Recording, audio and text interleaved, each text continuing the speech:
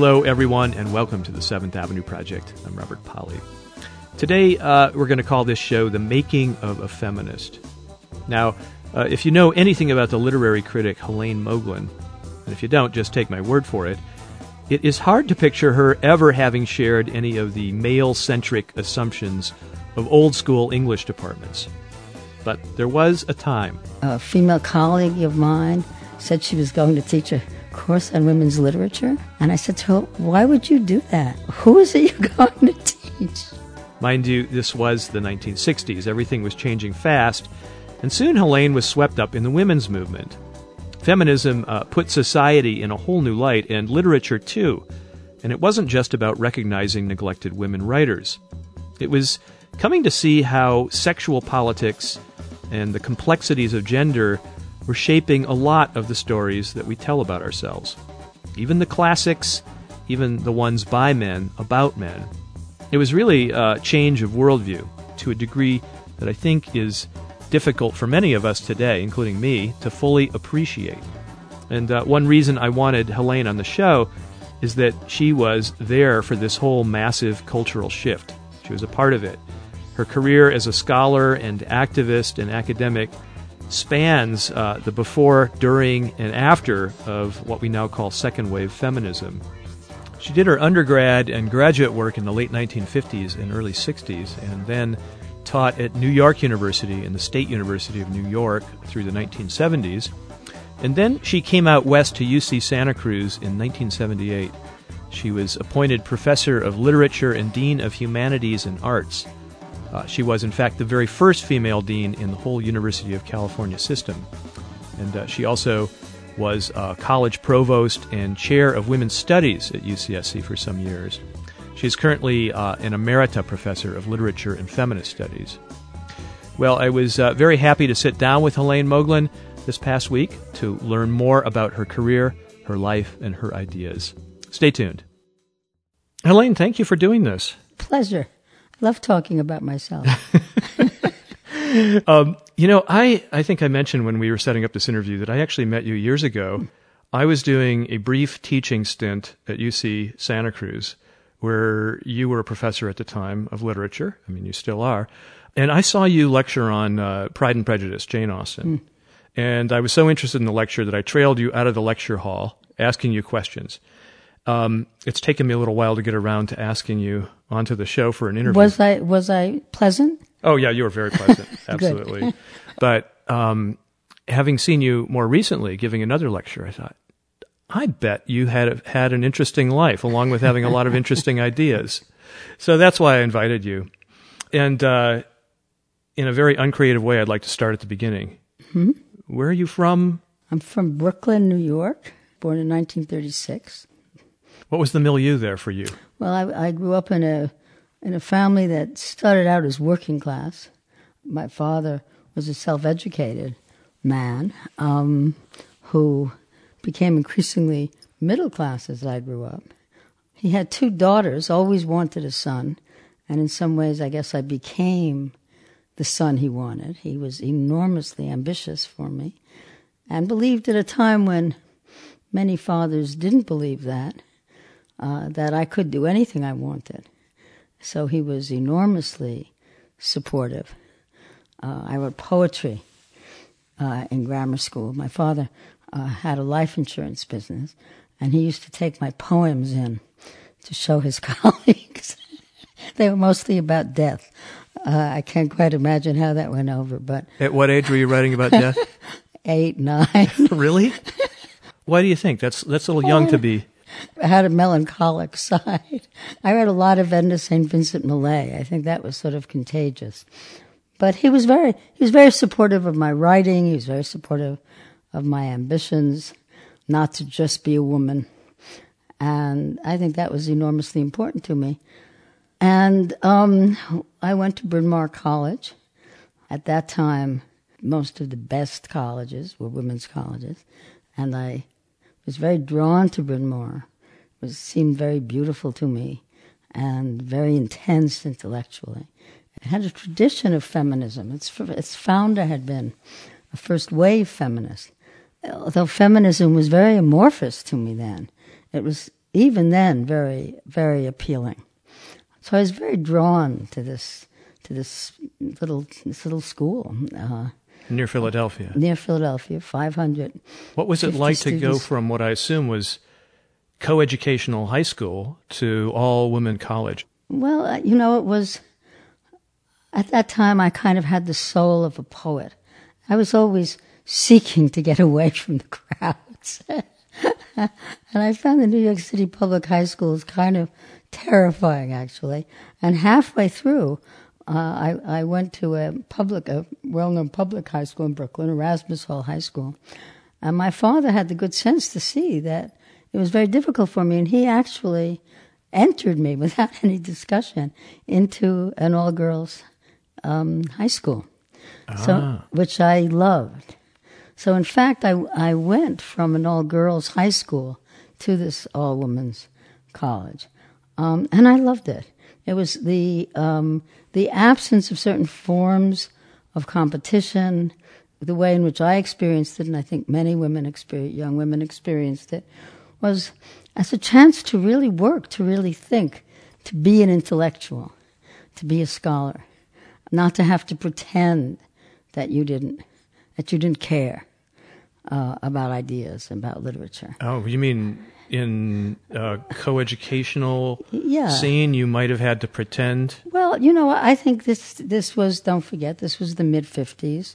The gender division of labor, I think, extended all the way down, the ways in which girls saw themselves, the way they saw their future, the way they saw their relationships to men, to boys, etc., to teachers. I think in co-ed schools, it was much more difficult to be seen as significant by male teachers. Whereas at Bryn Mawr, the male faculty saw the female students as their legacy. But you implied that, when you're around guys, that maybe being an intellectual wasn't sexy. Right. Well, I was actually thrown out of a fraternity at Penn one night for preaching to them about their wayward ways. You were at a mixer of some kind? Yeah, I was at a fraternity party that I was invited to by some guy who I was sort of casually seeing, and I made myself so obnoxious that they asked me to leave. So that was my experience with coeducational institutions. But it was wonderful for me to be at a small women's college. And then when I was halfway through, I began to seriously see this boy whom I had known since I was 13, he was at Harvard. And we got married when I graduated from Bryn Mawr. And that was very interesting because at the same time, I knew I wanted to go to graduate school. I knew I wanted to have a career. My father, who was the most important person then in my life, although he thought I could do absolutely anything I wanted to do, it was also utterly clear to him that of course I would marry and have children. There was no way that I was going to be an important woman but not be a wife and mother. So I think I wanted to get that problem out of the way. And it did indeed free me to see that part of my life, that problem of my life, the place where Jane Austen's novels always end. With marriage. With marriage. That is settled. You got that out of the way. So that then I could go on to have the life that Victorian women started to have in fiction. Did you make a good choice in marriage?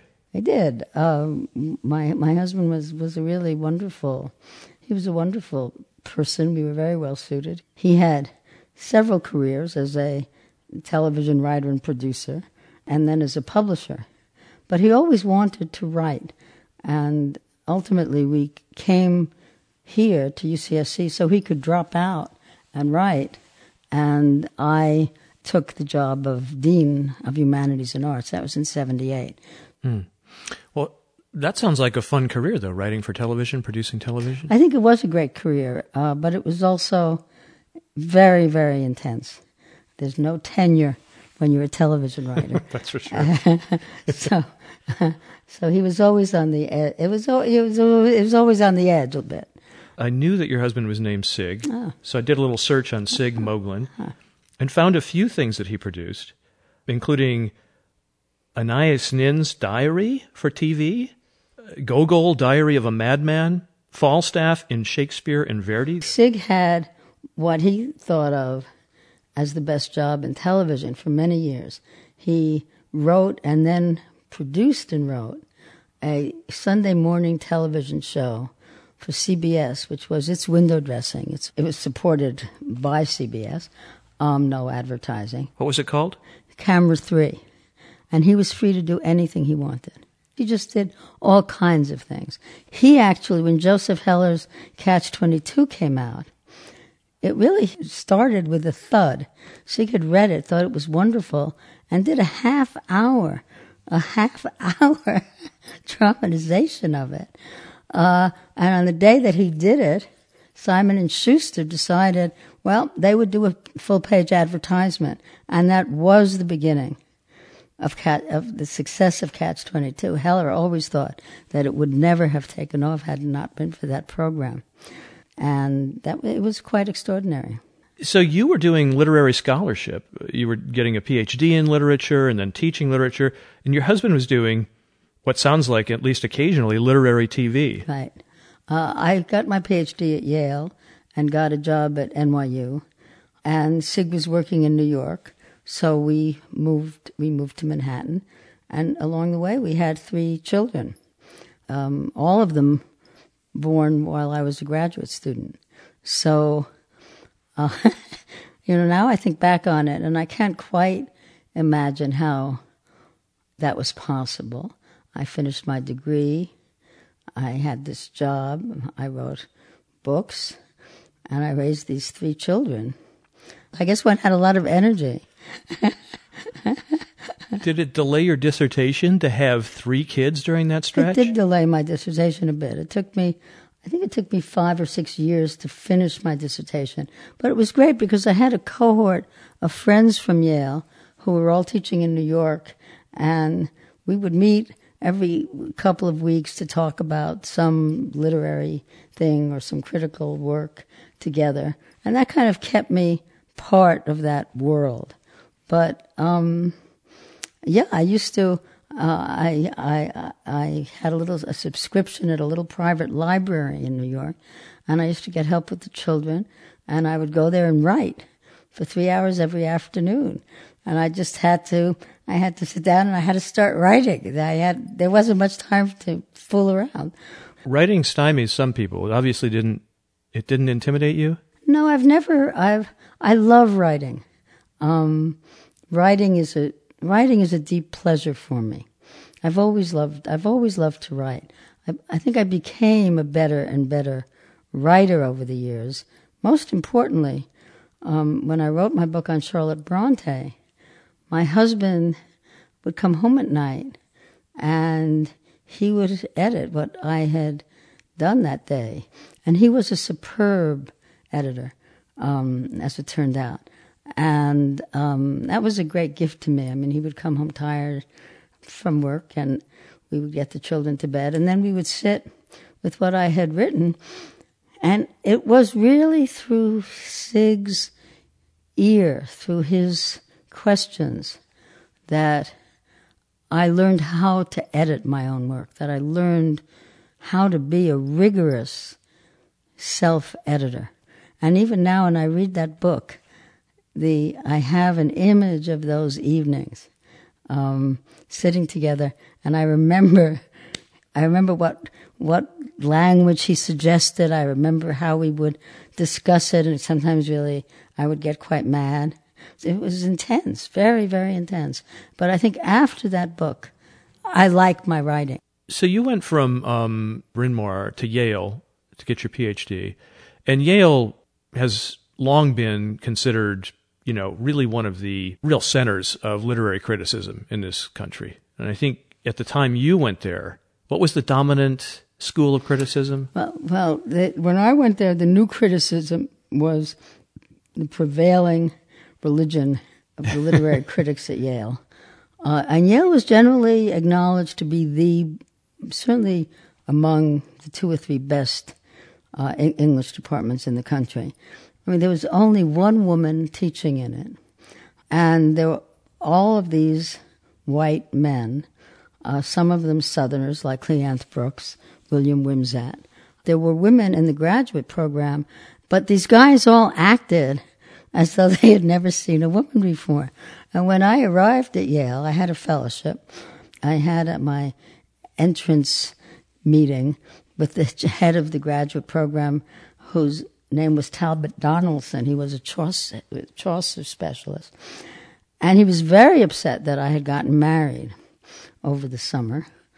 And he said, "What do you expect to do with your fellowship?" And I said, "Well, I'm going to do the same thing that everybody else does with it. And what's the difference with men?" And he said, "We expect the women to keep our men happy. What are you going to do to keep our men happy?" And it was a joke. And he was slapping his knee. And I went home and cried. But it was again and again, this sort of situation at Yale was quite fascinating. When I got pregnant, they all said how sorry they were I was going to leave. I had no intention of leaving, and that was fine. I never felt discriminated against in the sense that I was always funded. I never felt anybody graded me unfairly. I think that my letters of recommendation must have been excellent because I had several offers of jobs when I finished. There was a kind of double meaning to it. I was clearly different as a woman. I was different as a married woman. But they also gave me my due. You said when that Chaucerian guy made the joke, you went home and cried. So you think the joke was meant to belittle you in a way? Well, if it wasn't intended to belittle me, he certainly didn't have the good sense to understand that it would be belittling. Well, I'm thinking that's really the case. This guy probably had no grasp of why such a thing would... I don't know. Stupidity is no excuse. I wasn't making excuses. I think it's part of the culture. I think that's the point. I think that there was always a little bit of a flirtatious thing. There was a little bit of a condescending thing. There was a little pride. There was a daddy thing. But none of it was the same as what it was for the men in the program, for whom it was far more straightforward. Some did well, some did badly, but they weren't being always looked at and having to prove themselves. But it wasn't only being a woman that could be a problem. There was also a lot of anti-Semitism in the faculty at that time, and of course there were no black students. There were no Latinos, as far as I can remember. So, it's a pretty small segment of the population. Now, you say the new criticism was the religion at the time, and Cleanth Brooks, you mentioned, he's very famous, one of the founders of the new criticism. Wasn't Robert Penn Warren also at Yale too? He was at Yale. I didn't work with Penn Warren, but the ideology of the new criticism was that in order to understand the text, you only needed to read the text. That the writer, the society, the history, none of it was relevant. That the text yielded up its meaning. This is an interesting ideology. It was very much part of the 50s culture. Very obviously ahistorical, not at all attentive, as I've just said in another way, to different cultures, to questions of difference. This sense of the text as a kind of holy object, a sacred object. But the training that one got, and it was a kind of training in close reading, was invaluable. I mean, I have to say that was wonderful. I mean, it made one as a reader of everything, a reader not just of poetry, but a reader of text more broadly, a reader of people, a reader of the world, attentive to detail. Mm-hmm. And that was extraordinary. But of course, then in the 60s, all of a sudden, everybody, except probably these new critics, everybody came to see how deeply texts were embedded in their culture, how deeply they spoke to the moment, to the writer, to the differences that out of which they had been produced. Then, of course, the new criticism became a very ancillary aspect, I think, of literary training. So I'm trying to picture you And from what I know of your literary approach, it's the exact opposite. I mean, you care about history, you care about biography, you care about gender, all of these things that the new criticism considered irrelevant to the pristine text. Did you chafe against that?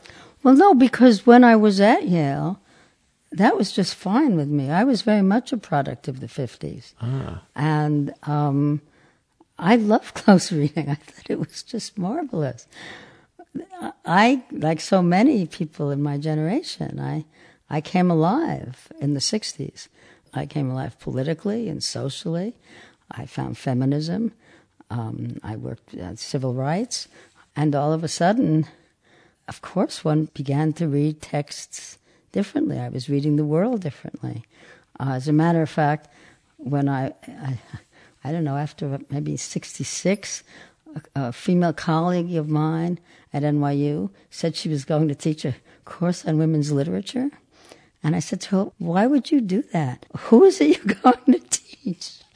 So I was pretty retrograde, but not more retrograde than most people. But it's a sign, I think, of how dramatic the change was, and that made the teaching of literature incredibly exciting. Now you could really read literature as a representation of the culture in ways that were very different from how I had seen it before. And relevant to everything else that was going on. Utterly relevant to everything else that was going on. And all of a sudden we understood the canon was no longer the great list of books that one had to read. The canon was the collection of texts one had to question. One had to ask, why this canon? Oh, isn't it interesting? There are almost no women in this canon. There's no people of color in this canon. Was at least, say, Jane Austen or the Bronte sisters or George Eliot. You've named it. You Jane Austen, the Brontes, and George Eliot. That was it. And Virginia Woolf. Right. Those were the women you encountered in an English lit program.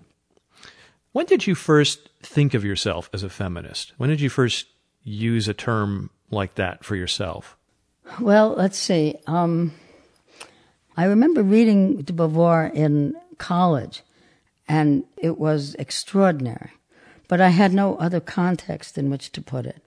But it wasn't really until the mid-'60s that started to come together. I mean, for me, the first thing that I became aware of was the civil rights movement. And I became quite active in the civil rights movement, as active as I could become. I worked in the Harlem Corps, the Committee of Congress of Racial Equality, and I did a little work with the Mississippi Freedom Democratic Party when they would come through New York. I had friends who went to Mississippi. And so that was sort of where I started my political activity in the mid and late 60s.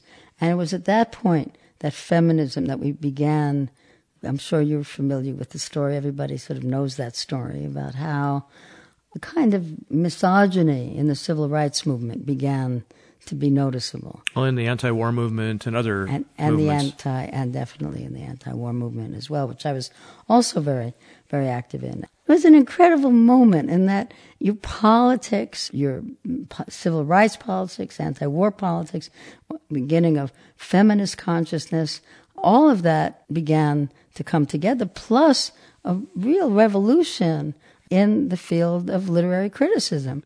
And I'd like to remind listeners that this is the Seventh Avenue Project. I'm your host, Robert Polly, and my guest today is the literary critic Helene Moglen, talking about her life as a teacher, a scholar, and a feminist. We'll get right back to the interview after this. Okay, let's return to today's interview with Helene Moglen. And when we left off, Helene was describing how various 60s-era political movements, especially the women's movement, were transforming the way that she and other feminist scholars looked at literature. And she says that new feminist consciousness was also affecting faculty life on campus. And it's also true how parties changed in that period, in the 60s. I mean, academic parties, whereas we women who were professionals, up until, I'd say, the middle 60s, we would go to parties and we would seek out the men at the parties, never talking to the wives of the academics, right? So the wives were in a little category of their own, scorned, of course, by the men, but also scorned by the women, the important women, the academic women. Well, as that changed towards the end of the 60s and the 70s, you would talk to anybody but the men at a party. And the wives of these guys would really be, they were the people you were interested in. You wanted to know what their stories were. You wanted to see all of that world from their eyes. I mean, so it didn't only change in texts, it changed everywhere. So the highfalutin academic woman deigns to talk to the housewife, or becomes interested in the housewife because she's... Not just deigns to talk, but is genuinely interested. Right, but because the housewife has become ennobled in a way, that she's suffered the... she's the ultimate victim of sexism and all of that. Well, that's true. That's true. But I would also say, look, I also had 3 children, right? So what I was able to see at that point, I had a lot in common with these women. It wasn't just that I was inhabiting a superior place and now I was condescending. I was saying, well, wait a minute, what's it like for you as a mother? This is what it's like for me as a mother. I mean, there was this really quite amazing shift that in perspective at that moment, which was a kind of corrective, I think. Yeah, but there was now a kind of political, intellectual framework in which a whole group of people, a huge swath of people, became interesting. Right. That's right, and also the relation of white women to women of color, and of heterosexuals to lesbians. I mean, these were burning issues in the women's movement, in the academic women's movement. And women of color did see that the dominant women's movement in the academy was a white women's movement. And so there was real struggle there at a personal level, at a curricular level, pedagogically. And that was what made teaching so amazing, in that it was really about life. It was really about what seemed to be happening in the world, and it was about changing. Nothing seemed fixed in quite the same way, and things seemed open. For me, it made the authority of the university look a lot different. When I was at NYU, they had taken a group of young people at the same time, all of us just with our PhDs. There were 6 or 7 of us. And we were all anti-war. We were all civil rights. It was emerging feminism. And we weren't just changing the world, we were also changing the department. So we tried to dump the department chair. Well, that didn't work out too well. 6 of us were not given tenure at the same time. We were just, as they say, terminated. And I wound up in the provost's office crying. I mean, I was an excellent teacher. I had my first book finished. How could they not be giving me tenure? And he said, Helene, what could you possibly have thought would happen? But I think it was a sign of how heady that moment was, how much we felt. We had right on our side. We knew what was right. We were burning, and we weren't going to sit still for it.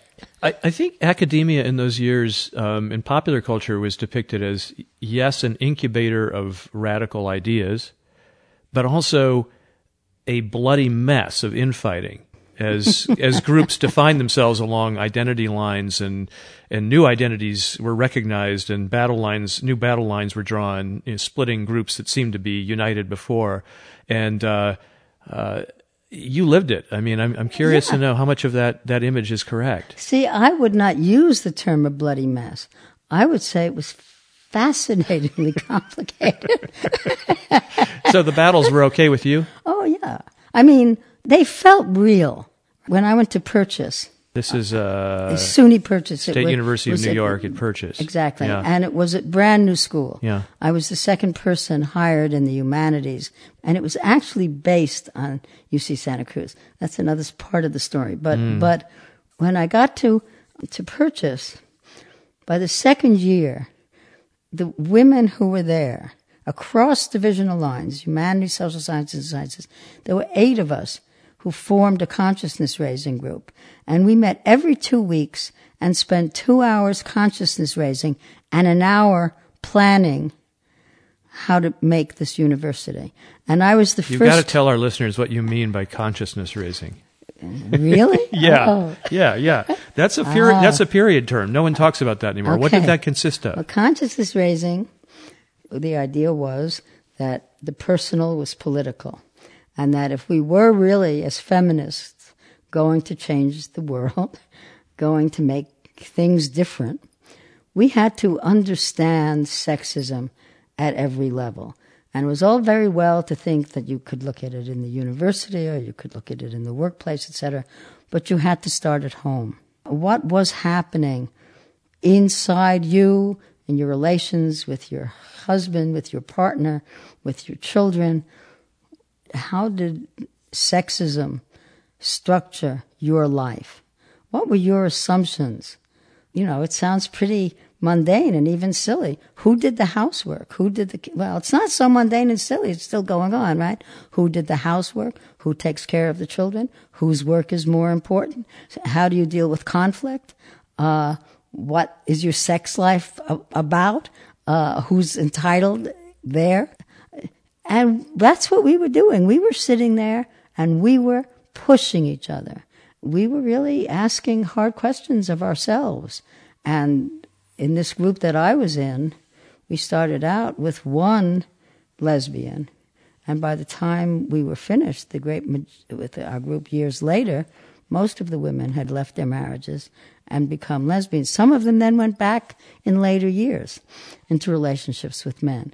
But, this was serious stuff. And a lot of the pain that women felt about how they had been treated, whether they had been abused or what their relation to parents was, to family. It was an amazing moment. You came to UC Santa Cruz as Dean of the Humanities, I think you said in 1978. And I actually came as Dean of Humanities and Arts. Oh, Dean of Arts and Humanities, or Humanities and Arts. In 1978, and from what I know of the campus, it was in the middle of, or well into, a kind of identity crisis. It had sprung up in the 1960s, the mid-60s, as part of a wave of new experimental, super liberal, adventurous institutions. It actually had a lot of prestige in its early days. It attracted some very interesting and sometimes famous faculty members. It had a really large number of applications, was very hard to get into. And then as the 60s passed and some of that spirit waned, by the 70s, enrollments had fallen off. It came to be regarded, I think, to be crude about it, as kind of a hippie summer camp. Who wants to go to that place anymore? I'd rather get into Berkeley. Right. At one time, UCSC was even more desirable than Berkeley, I think, for a stretch of time. Yes. And so you came partly with a mandate to clean things up a little bit? Yeah, I was new sheriff in town? That's right. I think that's a fair statement. I think that there was a sense on the part of the administration and many faculty that the campus had to be cleaned up, that this Uncle Charlie summer camp, as it had UCSC, yes. by some people, had to stop, that this experimentation was over, and now we had to get down to serious business, and I think implicitly be more like Berkeley. It was very painful for some faculty who were very committed to pedagogical experimentation, intellectual differences of various sorts, and an increasing professionalization, an increasingly serious kind of academic structure. Yeah. And so that was hard. So you, hardly a conservative mainstream type of person, a progressive, maybe even a radical thinker, came to this place and were part of the conservatizing, traditionalizing of it. That's right. And what did people think of you? Well, right. I think you're asking very hard questions. What did I think of myself? I mean, I could also see, and I don't know that we have time to go into that, I could also see how the campus had been weakened. But were you regarded in attempting to fix some of these problems as, a tool of the establishment? I was hated by so many people. I was hated because I was a woman. I was hated because I was trying to clean up the college. I was seen as, because I really believed that if I was an administrator, I wanted to get things done. I was seen as too interventionary. I mean, there were many ways in which I, was used to really being loved, all of a sudden I really found myself quite disliked by many people. I was a kind of dragon lady. And I was young, and I was not politically very sophisticated. I didn't really know how to navigate very well in that world. So how did you cope with it psychologically? Was it hard on you, or are you yes, that tough? Of course, it was very, it was very hard on me. I think it was very hard on me. But I was also getting things done. Program after program was really transformed. And I do take credit for that. We haven't talked about your ideas, your scholarship, your literary studies and criticism yet, and I really want to do that.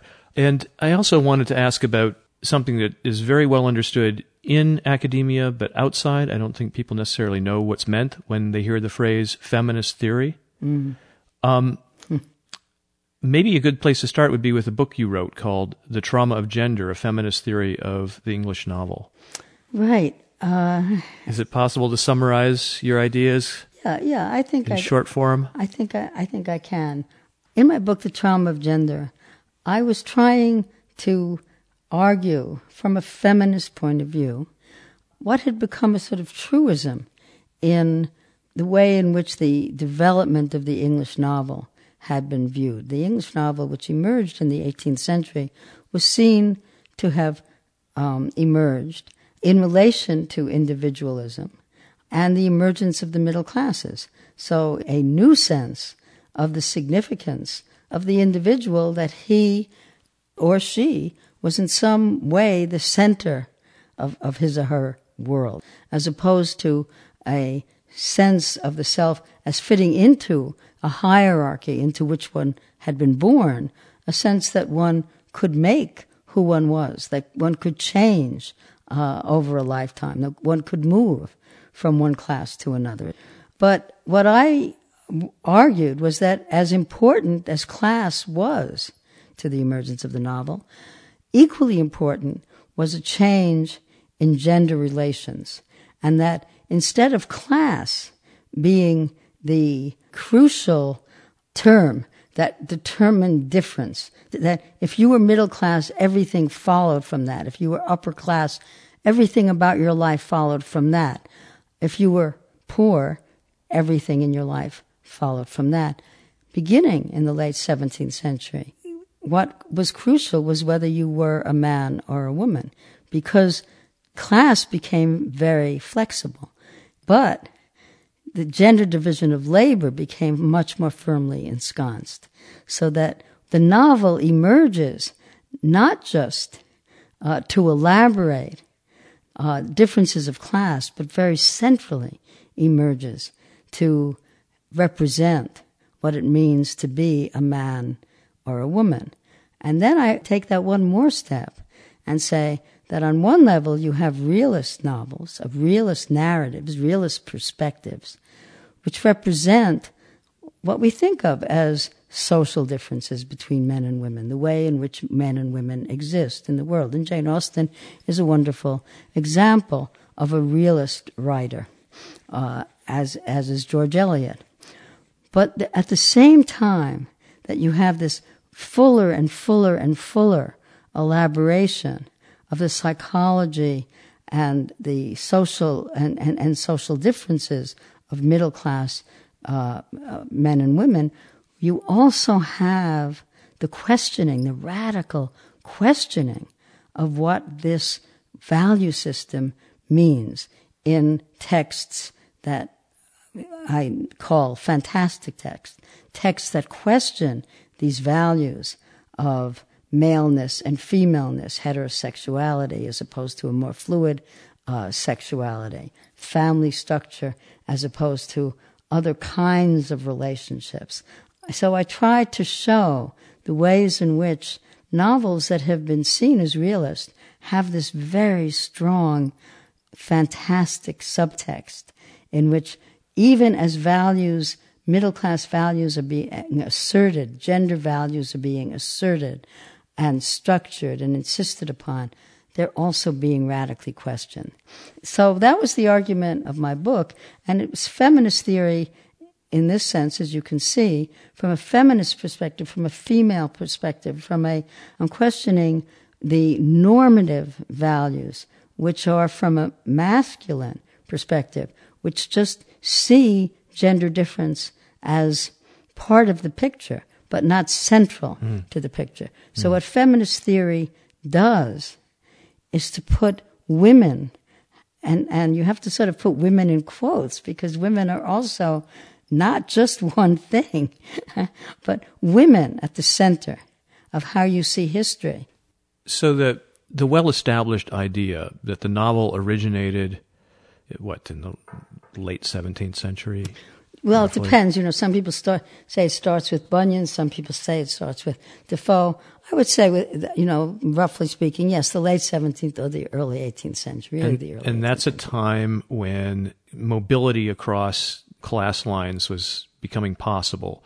Before that, you were born a serf or a vassal or whatever else. You lived out your life in that stratum, and it was ordained by God, and there was nothing to question. Exactly. The novel comes about at a time when you start to form your own identity and a lot of questions about how you make a self. Exactly. A lot of novels about selfhood, people becoming full human beings. Right. Novels of coming of age and picaresque novels and things like that. So, but you're saying that all of that, of course, ignored gender differences. That was almost always about men. Yes. Now, give us an example of putting women at the center, let's say, in one of those early novels. Mm-hmm. How would you do that?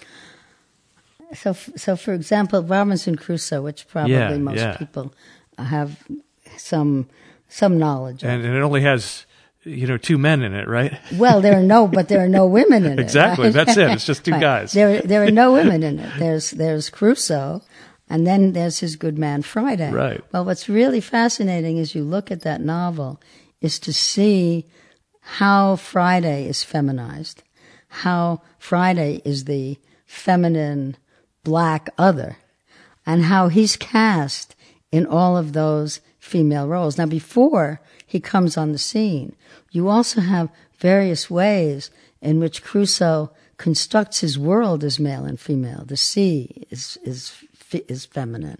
And so that there's a kind of gender consciousness. But, of course, centrally, what you see is how Crusoe is constructing himself, or Defoe is constructing him, as a male individual. And that his maleness, his individualism, his centrality, he is, after all, on a desert island. That is the metaphor for the individual, for the male individual, a man on a desert island, totally self-sufficient, totally able to make his world. Now that is a man.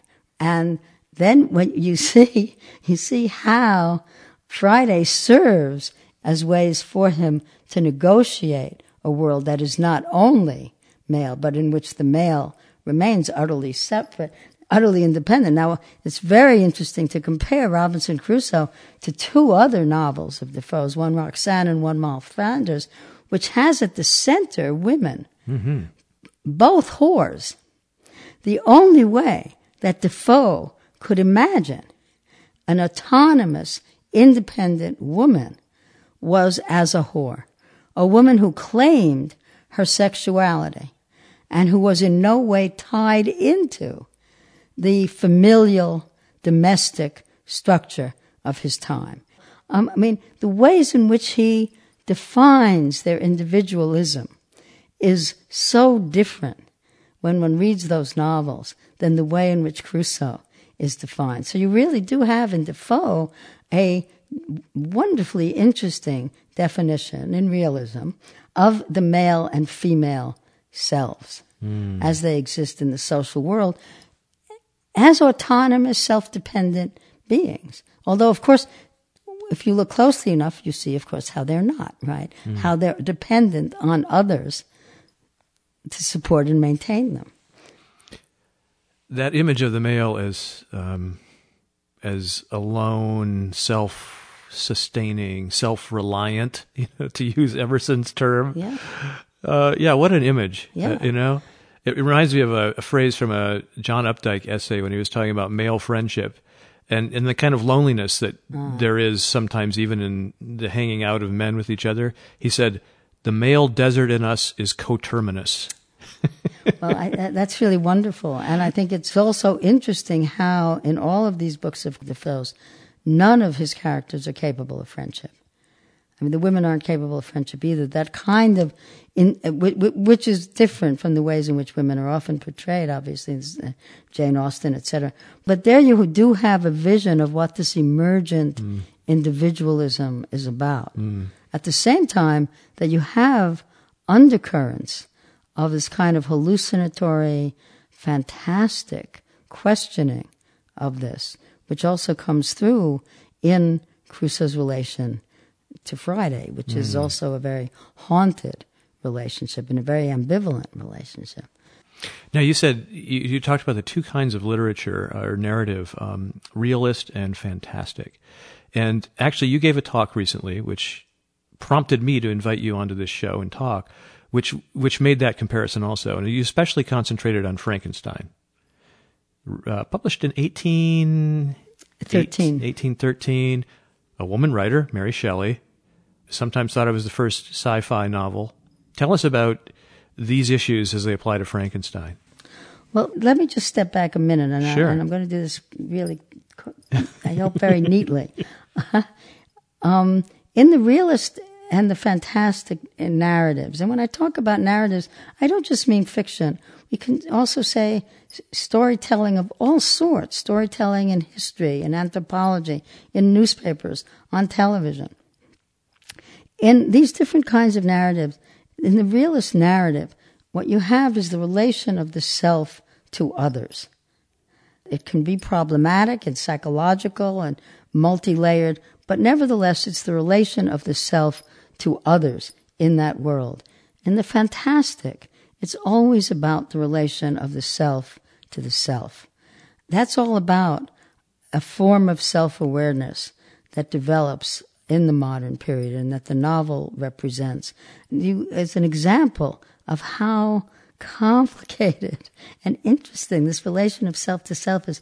You think of yourself looking in the mirror, right? And there's the you who's looking, and there's the you that you're looking at. And those two selves can never be brought together. So the self, as soon as it becomes self-aware, self-reflective, is divided. It's always divided.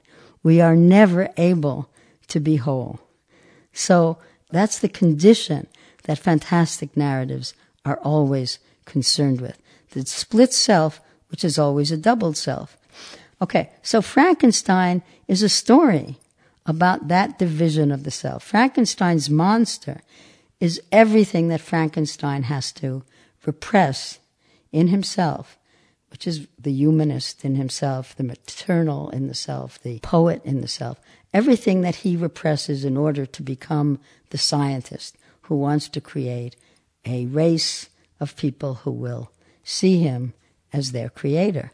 And of course, this self that he represses, who he denies, who he refuses to acknowledge, haunts him and ultimately destroys him. Now, there's a very elegant little story of what we do to ourselves through our refusal to explore, to know, to honor ourselves, and what the effect of repression is.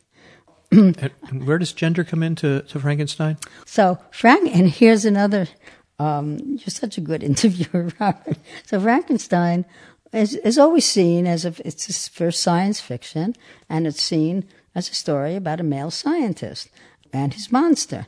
But as soon as you ask the question, wait a minute, I mean, this is a man who is reproducing a monster. He gives birth to his monster. There is a birth scene.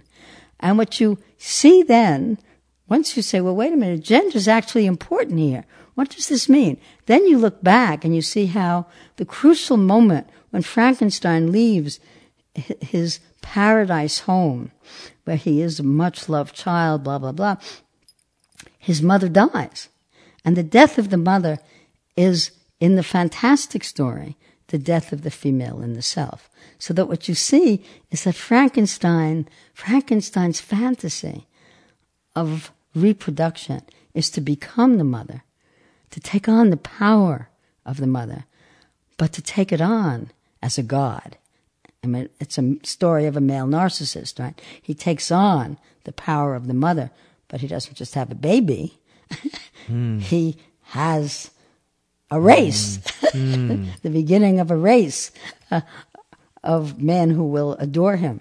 So it's a fascinating story that Mary Shelley, I think, is very self-consciously telling about her husband, Percy Shelley, who was a male narcissist par excellence, and what it means for a man, what this gender division of labor means. I mean, Mary Shelley had 5 pregnancies. 4 of her children died. 3 of those pregnancies were before she and Shelley could marry, because he left his young wife with 2 children to go off with Mary Shelley. Her story is a story of illicit pregnancies, of the death of her children. And at one point, the monster says, I am an abortion. He sees himself as having been so spurned by Frankenstein, so spurned by the world, that he sees himself as an abortion. And I think you have just this extraordinary moment in which Mary Shelley speaks from the body of a woman.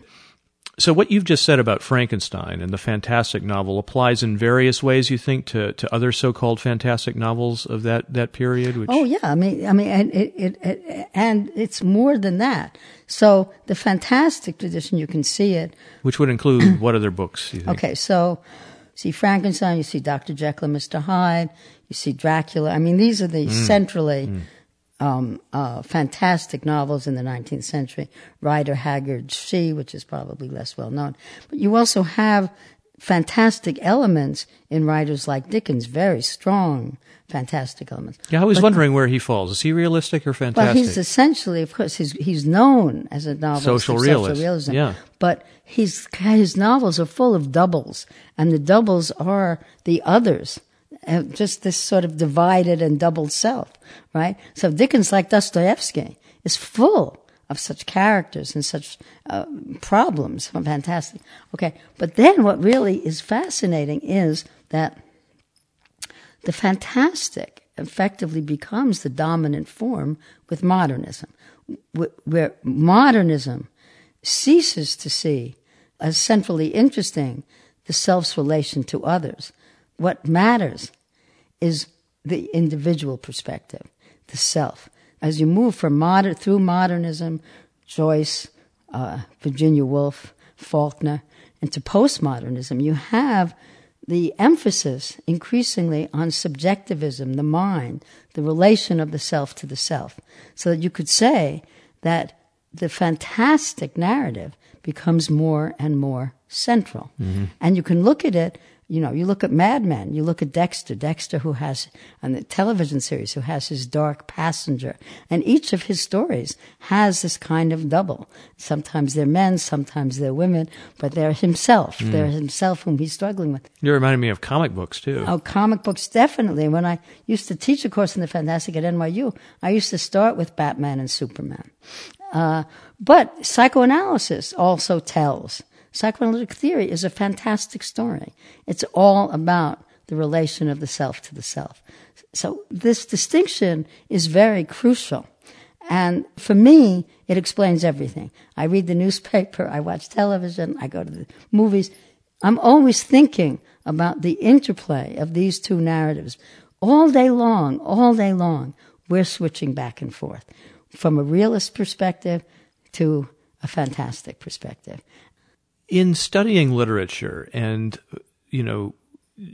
bringing gender in a way that it had been ignored, pushed to the margins for so long, has it changed your idea of masculinity and femininity, of men and women? Absolutely, because what's also true of the fantastic is it's all about gender play, blowing up gender. I mean, it's all about homosexuality. It's all about gender indeterminacy. It's a refusal of sexual roles. I mean, Jekyll and Hyde is in many ways a homosexual novel. Stevenson was probably gay.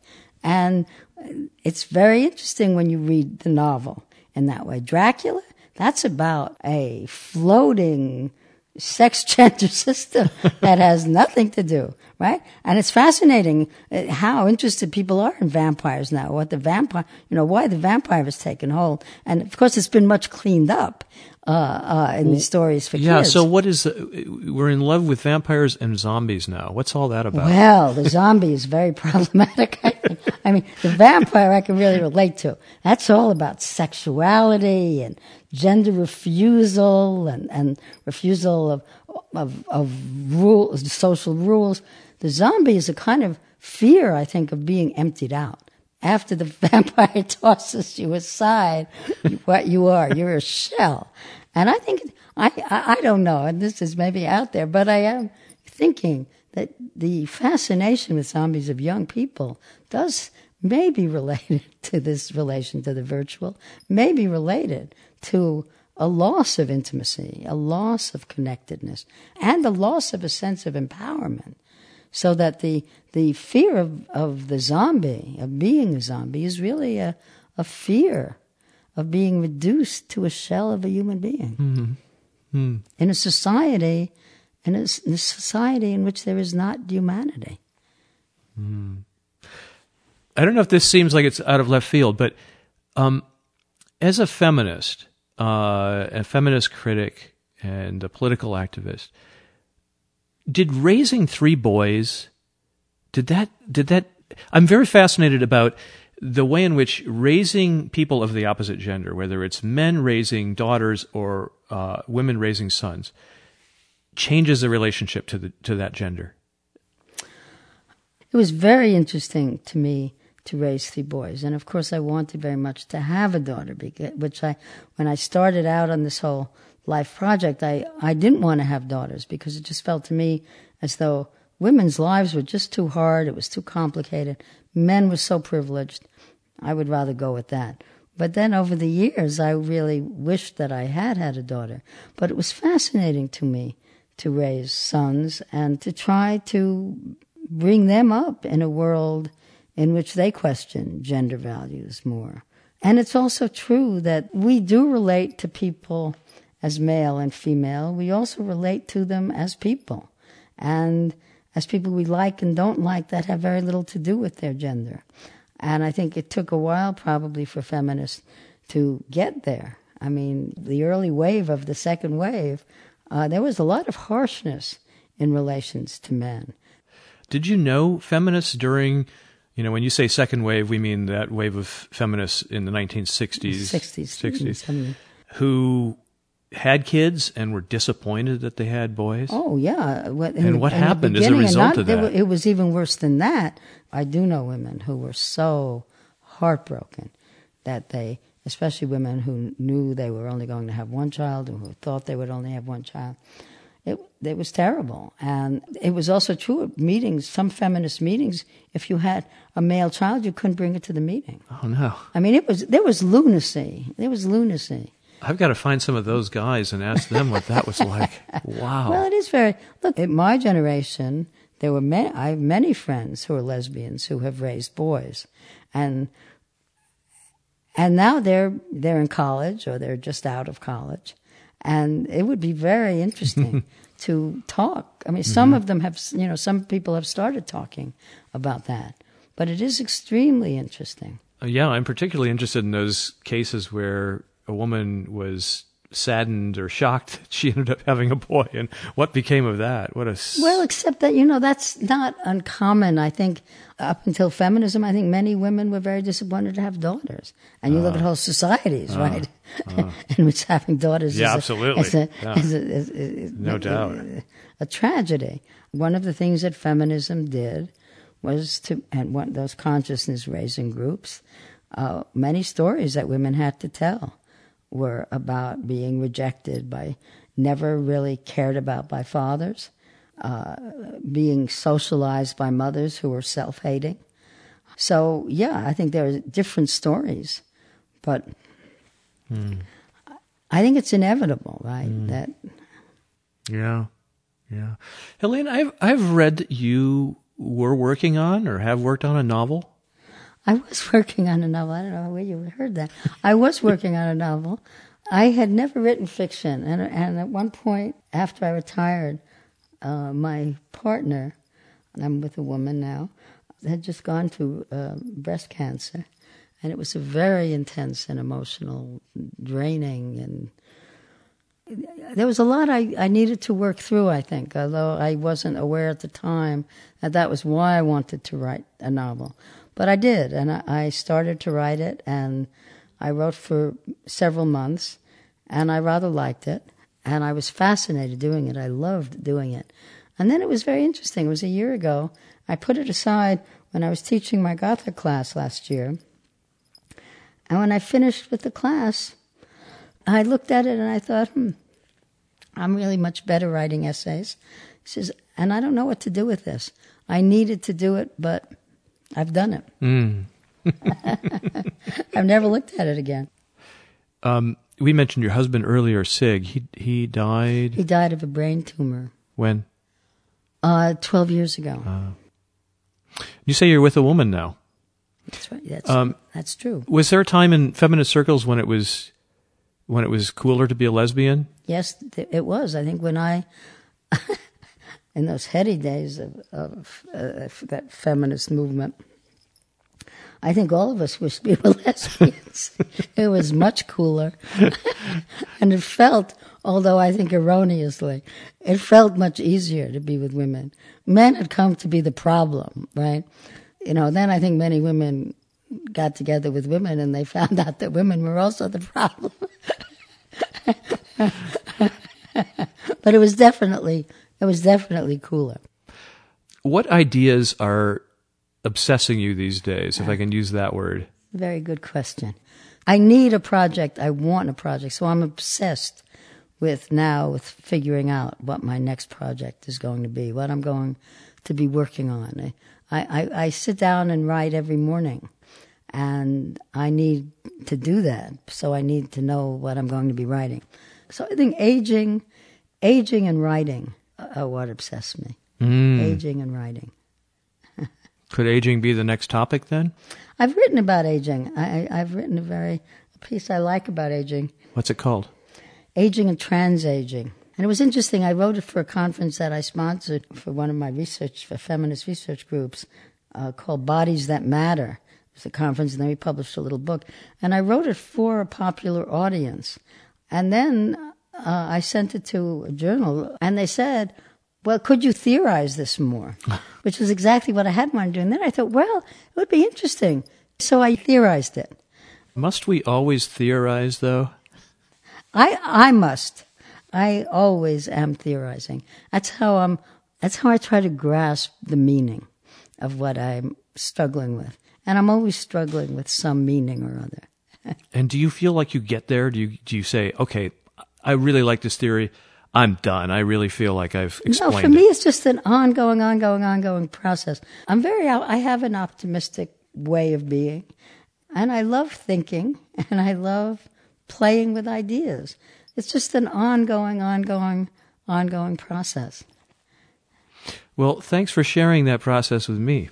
Well, really. Thank you. You're an excellent interrogator. Helene Moglen is Professor Emerita of Literature and Feminist Studies at UC Santa Cruz. This has been the 7th Avenue Project. I'm Robert Polly. I'll be back next week, and you can always visit us online at 7thavenueproject.com.